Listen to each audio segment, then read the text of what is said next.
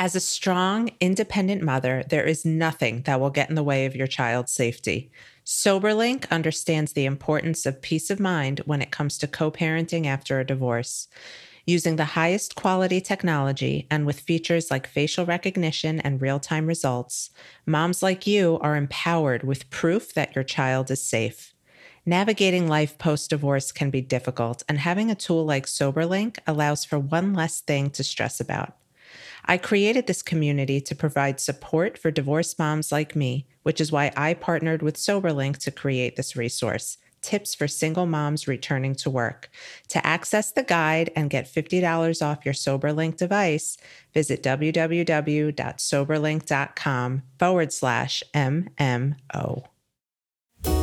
This week on Moms Moving On. The vast majority of the cases we have are alternate. Well, I get Easter this year, you get 4th of July next year. I don't think that's what's best. And I'll tell you why. Because this area of law, whose eyes are we viewing this area of law through, right? The standard in New York is best interest of the child. So what does best interest of the child mean? You're supposed to be viewing this, and the court is, through the eyes of the child, not through the eyes of either parent.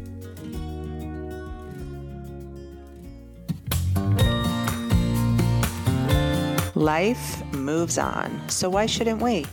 This is Michelle Dempsey-Multack, your host of Moms Moving On, navigating divorce, co-parenting, single motherhood, and moving on.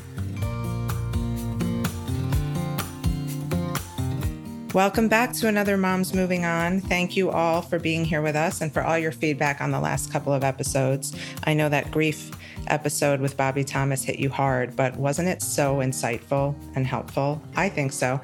Anyway, today's going to be helpful also because we are talking all about parenting plans, what you need to know, what you need to keep in mind, and what you certainly can't forget. And we have one of my favorite new people on. His name is Dennis Vitrano, and he's a New York attorney, and he's got the greatest TikTok, which I'll link. But more than that, he graduated from SUNY Albany with a bachelor's degree in poli-sci and a minor in economics. But he began his dedication to the law as a law student at Albany Law School. He is helping people all over the country with really useful information and a great personality too. Dennis, thank you so much for being here. Oh, it's great to be here. I found you. I don't know. I think my assistant found you and shared your TikTok, and I've been hooked. I'm still old school and sticking to Instagram, but I applaud your efforts because you're not only entertaining, you're helpful too. Oh, thank you for that. And I have a confession to make right out of the gate. Are we Let's hear ready it. Let's hear to start for a headline right out of the gate? Yes. I have been binging on your podcast, and I am so impressed with the guests you've had and the conversations. So, and I'm not trying to I'm not trying to butter you up. Honestly, it's fantastic. So you should be so honored to be on your podcast. You should be impressed with yourself because, I think there's an important thing that I have with my podcast, and it's I don't just want to give people the celebrities or the personalities that are entertaining. It's really for me like high level information that will be transferred to the public in a way that's digestible, and you do that so well. So anyway, now that we're done buttering each other up, why don't you give people like the Dennis background? Sure. Okay, so, I have a varied background in this particular area of law. I started out in private practice about 22 years ago now, started handling cases in all realms, all areas of law, and then I just started to gravitate towards family law and divorce cases because it put me in the courtroom more frequently than others. And then I discovered through the course of that process that here's a circumstance where I can be in the courtroom in my element, fighting for people who really need my services. Think about it like this. What other area of law do you have more valuable things hanging in the balance than in a divorce or a family law case, right? Totally. So it's your retirement plan. And that's not the most important thing. It's your kids first, really. And then retirement plan and houses and your income and where you're going to live and everything you've owned or acquired over the past, 10, 20, 30 years. So I valued being put in that position where I could really fight for people where really, really important things were hanging in the balance, not something like, whether or not you get $2,000 or $3,000 from your slip and fall, or whether or not your property line is 2 inches further away or not. Mm-hmm. These are families we're fighting for. So I gravitated towards that area of law, and then child abuse and neglect prosecution, representing children for several years as an attorney for children, and now divorce and family law litigation attorney who has a large firm behind me. So, and totally, I think with the discretion that the courts use in family law cases, you really have more of an impact to make a difference because you're not bound by sentencing laws or, economic calculators. You're really just going off of heart and what makes the most sense for the children. So I can totally appreciate that. And that's where, every mom that reaches out to me, and obviously there are a lot of them now, they're really concerned with making the best decisions possible for their kids on the parenting plan. And I think it's amazing how many women say, you know what, I hate my ex, but I know it's important that he's in my child's lives, and I want to make sure I'm doing the right thing, but I also don't want to screw myself. And not everybody has the opportunity to ask hundreds of questions to their attorney because they're being billed for it. So we always want to give the best information. So let's hear it from you. What do you think are the top things on a parenting plan that should be really taken into consideration?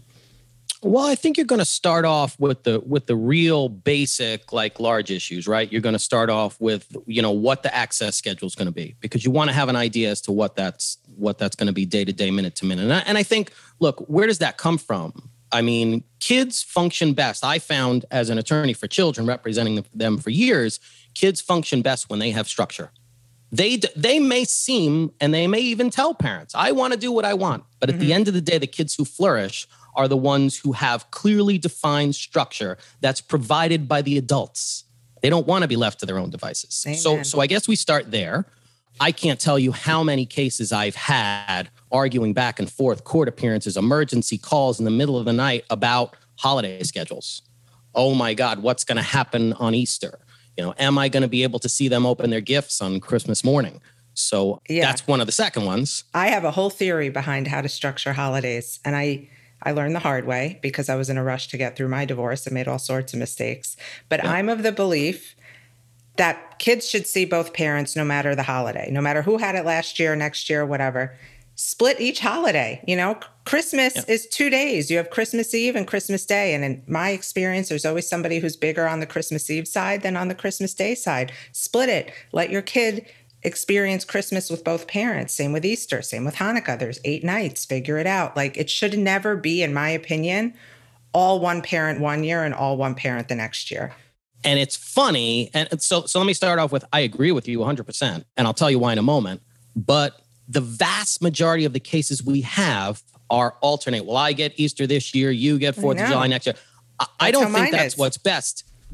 And I'll tell you why. Because this area of law, whose eyes are we viewing this area of law through, right? The standard in New York is best interest of the child. So what does best interest of the child mean? You're supposed to be viewing this, and the court is, through the eyes of the child, not through the eyes of either parent. Not what's best for them, what's best for the child. Yeah. And what's best for the child in a perfect world is to have both parents invested and involved in the children's lives. And what better way to do that than, hey, we're having a birthday party. You can come over. Or if you can't come over, we're going to have a birthday party in the morning and you're going to have something in the afternoon. Mm-hmm. So on the child's birthday, they get to see both parents. Yep. Christmas, same thing. But here's the problem, Dennis. We start creating this parenting plan when we're at our most emotional and angry and resentful and out for blood. And it's so easy to lose sight of what the kids need. And I hate to say it, but in all of my experience working with my clients, there's always, and I hate to say it's usually the male who's driven by ego in this whole crafting of the parenting plan. I want what's fair. I want what's fair for me. And I want what's mine. And what's fair for the parents is almost never what's fair for the kids. Yep. And let me say this. Let me take the ego thing and turn it and shift it slightly. The way I describe that is I call it parental pride. Mm-hmm. I think there are so many dads out there. And listen, don't think for one second I'm bashing dads. What I'm saying You're speaking the truth. If you want to be a dad, be a dad. So drop them off at daycare. Know who the teachers are. Know what the dentist had to say at their last checkup. Be involved in every aspect. Mm-hmm. I find I have a lot of cases where I represent the mom And they'll say to me, well, my soon-to-be ex says they won't agree to anything less than 50-50. Yep. Meanwhile, they're working 100 hours a week. They've never been involved from the start. They have no plan as to how they're going to take care of the child, but it's got to be 50-50. So I tell my clients, never acquiesce to parental pride on the other side, especially if it's not realistic. Mm-hmm. I can't tell you how many clients I've had whose ex-spouses are orthopedic surgeons and, CEOs that travel 300 days of the year, but they want 50-50 because it's what's fair. And it's so illogical to me. It is. And again, what I call it, you call it ego. And I can totally see that. I look at it as parental pride. And I think we're saying the same thing. Mm-hmm. They just feel like I'm bio dad. I automatically get 50-50. And even when I have the dad in those cases, I have to politely remind them, no, that's not the way the law works. This is viewed through the eyes of the child. It's what's best for the child. Yep. And I don't see the judge saying if you're, a long haul trucker traveling, 6 months out of the year that you're going to somehow have 50-50 and stick the child with a daycare provider. Right. It's not fair to the child. Right. Exactly. So what's the best, how do you avoid this? I mean, I know every case is different, but especially in the case of moms with young kids under the age of 5, they freak out the most, as did I, because I separated when my daughter was 2. They don't want to give up their kids 50% of the time, especially to sit with a babysitter or a nanny because dad's working. So what's the best possible outcome of all that? I think, as I said, my advice to my clients generally is not to give in to the other side's parental pride, because what that ultimately leads to is they ask for 50-50, they don't exercise it, child's with a daycare provider, child's unhappy, and then where do you end up? You just end up back in court. Mm-hmm. So I think a lot of the clients in the process just want to get out. Mm-hmm. I want to get it over with. They're insisting on 50-50. Let's just get it done. For me, if at the outset I had more assistance, I'm not a psychologist. I'm not a counselor. As you said before, when people are going through. So I read an article, I think it was in Psychology Today or something like that. And they said people generally, when they're going through the divorce process, are 3 degrees up different or afield from their normal personality. Their baseline personality, because the divorce process really puts them in that circumstance. Right. So I think if I had on both sides, and I'm not saying just the wife or just the husband or just the mom or just we're at our worst. Both. We are at our worst. We are, and I think at that time, and I'm having this more and more frequently lately with the dads that I represent, because I'm telling them the stuff I'm telling you. I don't really give any different advice. I say, look, if it's not realistic to have the child 50-50, then why are we fighting it? Why are we spending tens of thousands of dollars to fight over this? Mm-hmm. But what I need at that point is I need a professional to be getting them to understand, like adjust the lens through which they see this case. Try to counsel them through the ego and the parental pride to look at things realistically through the child's eyes. So I guess at the outset, if both parties had a counselor or a coach and an attorney for children or law guardian who was going to have a strong personality on behalf of the child, because many of them don't. Many of them look at this like it's just a job, it's just a paycheck. I never did when I handled those sorts of cases. Mm-hmm. So strong personality on behalf of the children, and then counselors and or coaches to assist each party on either side of the case to keep the emotions down, to understand that ego and parental pride should not drive what you're seeking in this case. And further, fuel the fires of litigation. And then look, at the end of the day, you just end up paying all the money to me. Right. And I don't want that. I mean, honestly, I'm just being honest. And I prefer not. I've always told people I would prefer to handle mediated and collaborative cases more than anything else. I'm prepared to litigate and fight over anything you want. But, I would prefer the more amicable route because I feel it's a better result for the kids. And it's a longer lasting resolution, less costly, and less acrimony. Totally. So maybe if we had so I guess to recap, just getting the emotions under control, and don't let the emotions drive what you're seeking in the case. Let logic and best interest of the child drive the case. And if you're a parent who's listening, who is able to put emotions to the side and is now fearful of the emotions and the pride and poor decisions that your ex is trying to insert into the process, have a little faith and lean on your attorney. And I always say, my clients will call me freaking out. He said he's going to do this. And I always say, just because someone says something doesn't make it true. take a few days to like relax. Don't respond emotionally because you're only going to dig yourself into a bigger hole. It's here. Oh my God, I can't believe it. My book is officially out in the world. Have you ordered it yet? It's called Moms Moving On, Real Life Advice on Conquering Divorce, Co-Parenting Through Conflict, and Becoming Your Best Self. Moms Moving On is filled with practical, actionable, and empowering advice from someone who's been through it and comes out the other side, me. Through inspirational stories, rituals, journal prompts, and my guidance, you'll learn how to navigate your divorce with confidence, adjust to life as a single mom, shift your perspective to find your way back to your best self, and create the life you truly deserve. So order it now. What are you waiting for? I want to go back to something you said about, the dad who wants his kid 50% of the time, but is working all the time. This is where I talk about the right of first refusal with my clients. And so many of them will say, what? I don't even know what that is. And I think it's so important. Right. My attorney pointed out to me why it was important. We were able to design like a 7.5 hour right of first refusal on my parenting plan because I have an active social life. So I think that's something we can dive into and you can explain it more eloquently, I'm sure. Yeah, the right of first refusal is, at its core, nobody has a greater right to their children than the biological parent, right? No daycare provider, even grandma and grandpa, even aunts and uncles, they don't have a greater right to the child than the biological parent. So if one biological parent is supposed to have the children, say, this weekend, and they found they have to take a business trip now and they're going to be gone all weekend, it's not really fair for them to just stick the children with a daycare provider when the children could be with the other parent. Mm-hmm. So what we do in those circumstances is we build in terms that say, look, that you can have an hour trigger. And I've seen them from 2 hours to 8 hours to 10 hours to a day to 2 days. If you cannot care for the children for more than an 8 hour span, then the children automatically have a right of first refusal for the other parent. So the other parent, they have to contact the other parent and say, hey, can you care for the children this particular weekend? I can't for this day and that day. And then ultimately, if the other parent can't do it, then they can get a daycare provider.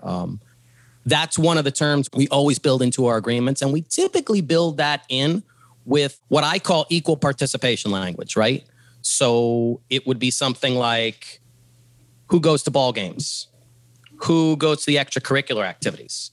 Who's entitled to get medical records? Who gets to see the report card? Who gets to go to parent-teacher conferences? And in my mind, all things being equal, it should be both parents. Yeah. It should be both parents.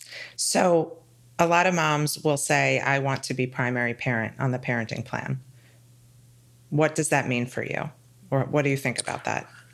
Now, keep in mind, I've been doing this over 2 decades now. And when I started out, that was super important, primary parent. And sometimes and it had a, let's say, functional importance, right? Because it was connected to child support and whether or not you qualified for it and a couple of other things. But now it doesn't really matter as much when it comes to who's entitled to child support. And because we're trying to work through more cohesive agreements on parenting plans moving forward, it's less and less in the forefront, let's say. So for me, my clients will always come in and they say, I want full custody. Right. That's the phrase. I get full custody all the time. All right. So I have to politely explain the difference between, which is my job. That's what I do, between legal custody and physical custody. Legal custody is major decision-making in a child's life, and in large part, boiling it down. Which can be sole or joint or some variant of that. Sometimes it's joint with a final decision maker. And then who's primary physical custody, essentially the way I describe it to clients is where the child calls home. Mm-hmm. So I think now the way more and more courts tend to approach this is the child doesn't really necessarily only have one home in a split family, right? The best of all worlds, you theoretically would have a home with dad and a home with mom. It's not like, well, when I'm with mom, I'm home, but I'm with dad, I'm not, or vice versa for that matter. I tell my clients, kids are all about time. Not just your order, but your involvement in their lives. And you will see over time, kids are just like a bank, right? You invest the time in them, And you see that relationship you have with them. Mm-hmm. So when I get the dads that haven't been involved, but want to now, or moms for that matter, I say, look, you got to put the time in. Because so what I found working with kids as an attorney for children is when you would meet with the kids at moms, they'd say they wanted to be with mom. A lot of cases. And when you'd meet with the kids at dads, they'd say they want to be with dad. Right. So the conclusion that I've come to is the more time you spend with kids, if you're doing the right things, the more time they're going to want to spend with you. So in these cases, the resolutions to all of the moms out there, and really any clients, I mean, I represent moms and dads, a lot of moms and a lot of dads. It's about time with kids. So I don't really focus on who's the primary as much. I focus on time. I want you to have, because, and here's another piece to that. There's major decision making, right? Which is the legal custody. And then there's also day-to-day decision making. Major decision making in a child's entire life is only a handful of decisions. Right. A perfect example is what religion you want to raise them as, right? But what do they eat for dinner tonight? Which friends do they see? What sports are they involved with? Uh-huh. How do they dress? What clothes do they wear? Those things are all more within the purview of day-to-day decision-making. And the person who has the child with them at that time makes those decisions. So therefore, if you have your children 75% of the time, you can anticipate about 75% of the decisions in the child's life you're going to be making yourself. Until they're old enough to tell you, I'm not wearing that and I'm going to go see this friend, right? Right. Until at one point they're in control of you. That's right. And that comes sooner rather than later. I'm a father of a 5-year-old daughter and a 6-year-old son. And my 5-year-old daughter now, she picks all of her own clothes. You're not telling her what she's going to wear. Hell no. I've got that. She tells daddy what she's doing. I know. But that brings me to a good point, because I know in my experience personally and women I've worked with, regardless of who is primary parent, the other parent will always try to exercise some control over what's happening in the other parent's home. I don't want her wearing that, or I don't want her watching that, or why are you feeding her this? And I always say, not their home, not their problem. I personally, if you're dealing with a high conflict ex-spouse, I don't think it's okay to just consistently bow to their needs because they're controlling you from afar. You might as well have stayed married. But I'm wondering what your take on that is. So I agree with that 100%. And I will tell you, so in my career as prosecutor for child abuse and neglect, representing children and representing people in divorce and family law cases, I've taken a lot of training on domestic violence, right? And as soon as you say control to me, that automatically bespeaks a domestic violence relationship. And I know for many, they say, well, that's going way too far. I wasn't getting beaten up. I wasn't, but once people start thinking they can control what you do in your life, that's the beginning of what that is at its core. So I think many people who split, who go through a divorce, many women especially, don't realize they were in a domestically violent relationship all along. And just because you weren't getting beaten up and just because the police weren't showing up to the house doesn't mean you were in a domestically violent relationship. Once people start telling you what you can do in your household, what you can wear, where you can go, what friends you can see, or those incessant texts, who are you with? Where are you? When are you coming home? Ugh, Dennis, but this is all of us. So many of us are dealing with this. It is. But you need to hear this, people, from the lawyer's perspective. You're not in violation of your parenting plan if your kid is wearing an outfit your ex-husband doesn't like. No. That's just science. Like, that's the way it is.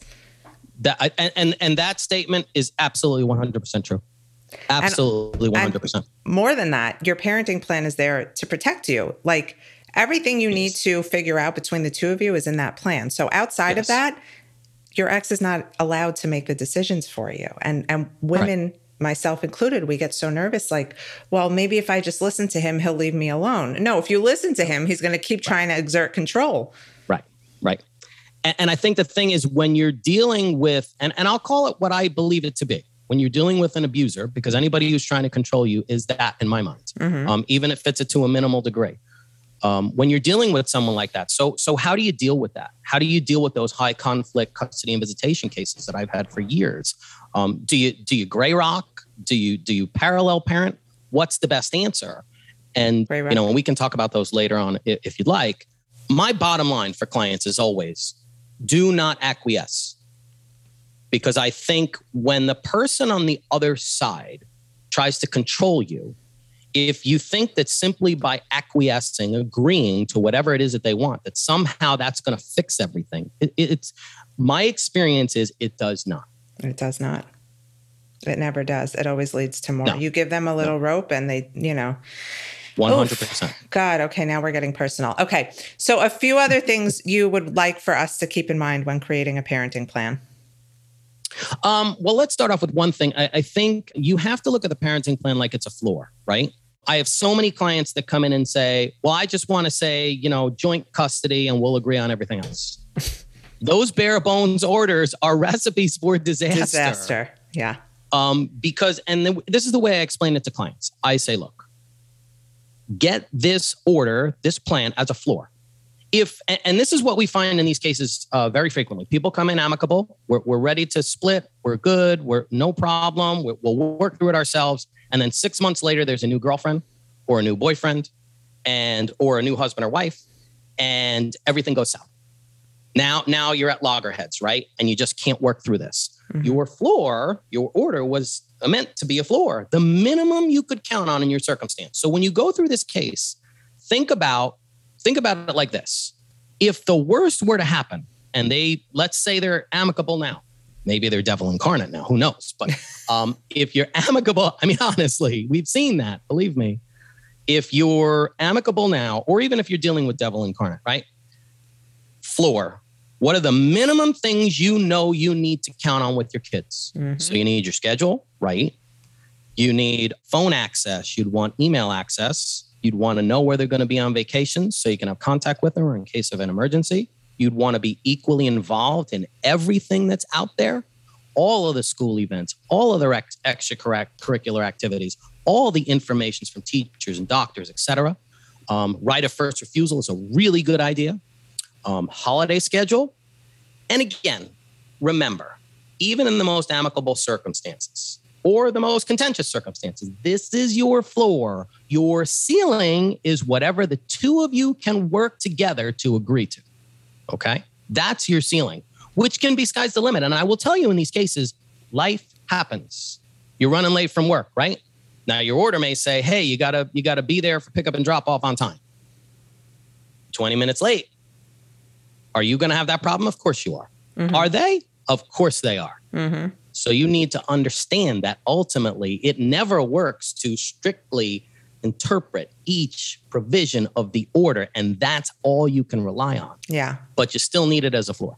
Yeah, you definitely do. I recently met with a new client who told me her agreement is dad can see the kids whenever he wants as long as he gives 2 days notice. And I'm like, honey, we gotta work on this because you are going to be working for that man. And that's, oh my God, right. That's, you have to really, like you said, I think vacation and travel are super important. You want to know where your kids are going to be and being able to communicate with your children. I had to modify my own parenting plan to make it so that my daughter could FaceTime me twice a day. Right. She was 2 and wanted mommy. And so I put that in there and not because I don't think her father would have allowed her to call me or not, but I just wanted to make sure I had that opportunity. And that's something that many parents will say to me, I don't speak to my kids all weekend. And I'm like, no, that's not healthy. Yeah, that, and in my view, it should be when the kids want to. And let's listen, sometimes it's built into the order. You have to know your kids, right? When I say be a dad or be a mom for that matter, I think my personal view, and not everybody's going to agree with this, is I think moms are more in tune with their kids right out of the gate. Yes. As soon as they're born, moms are just in tune with their kids. It's biological.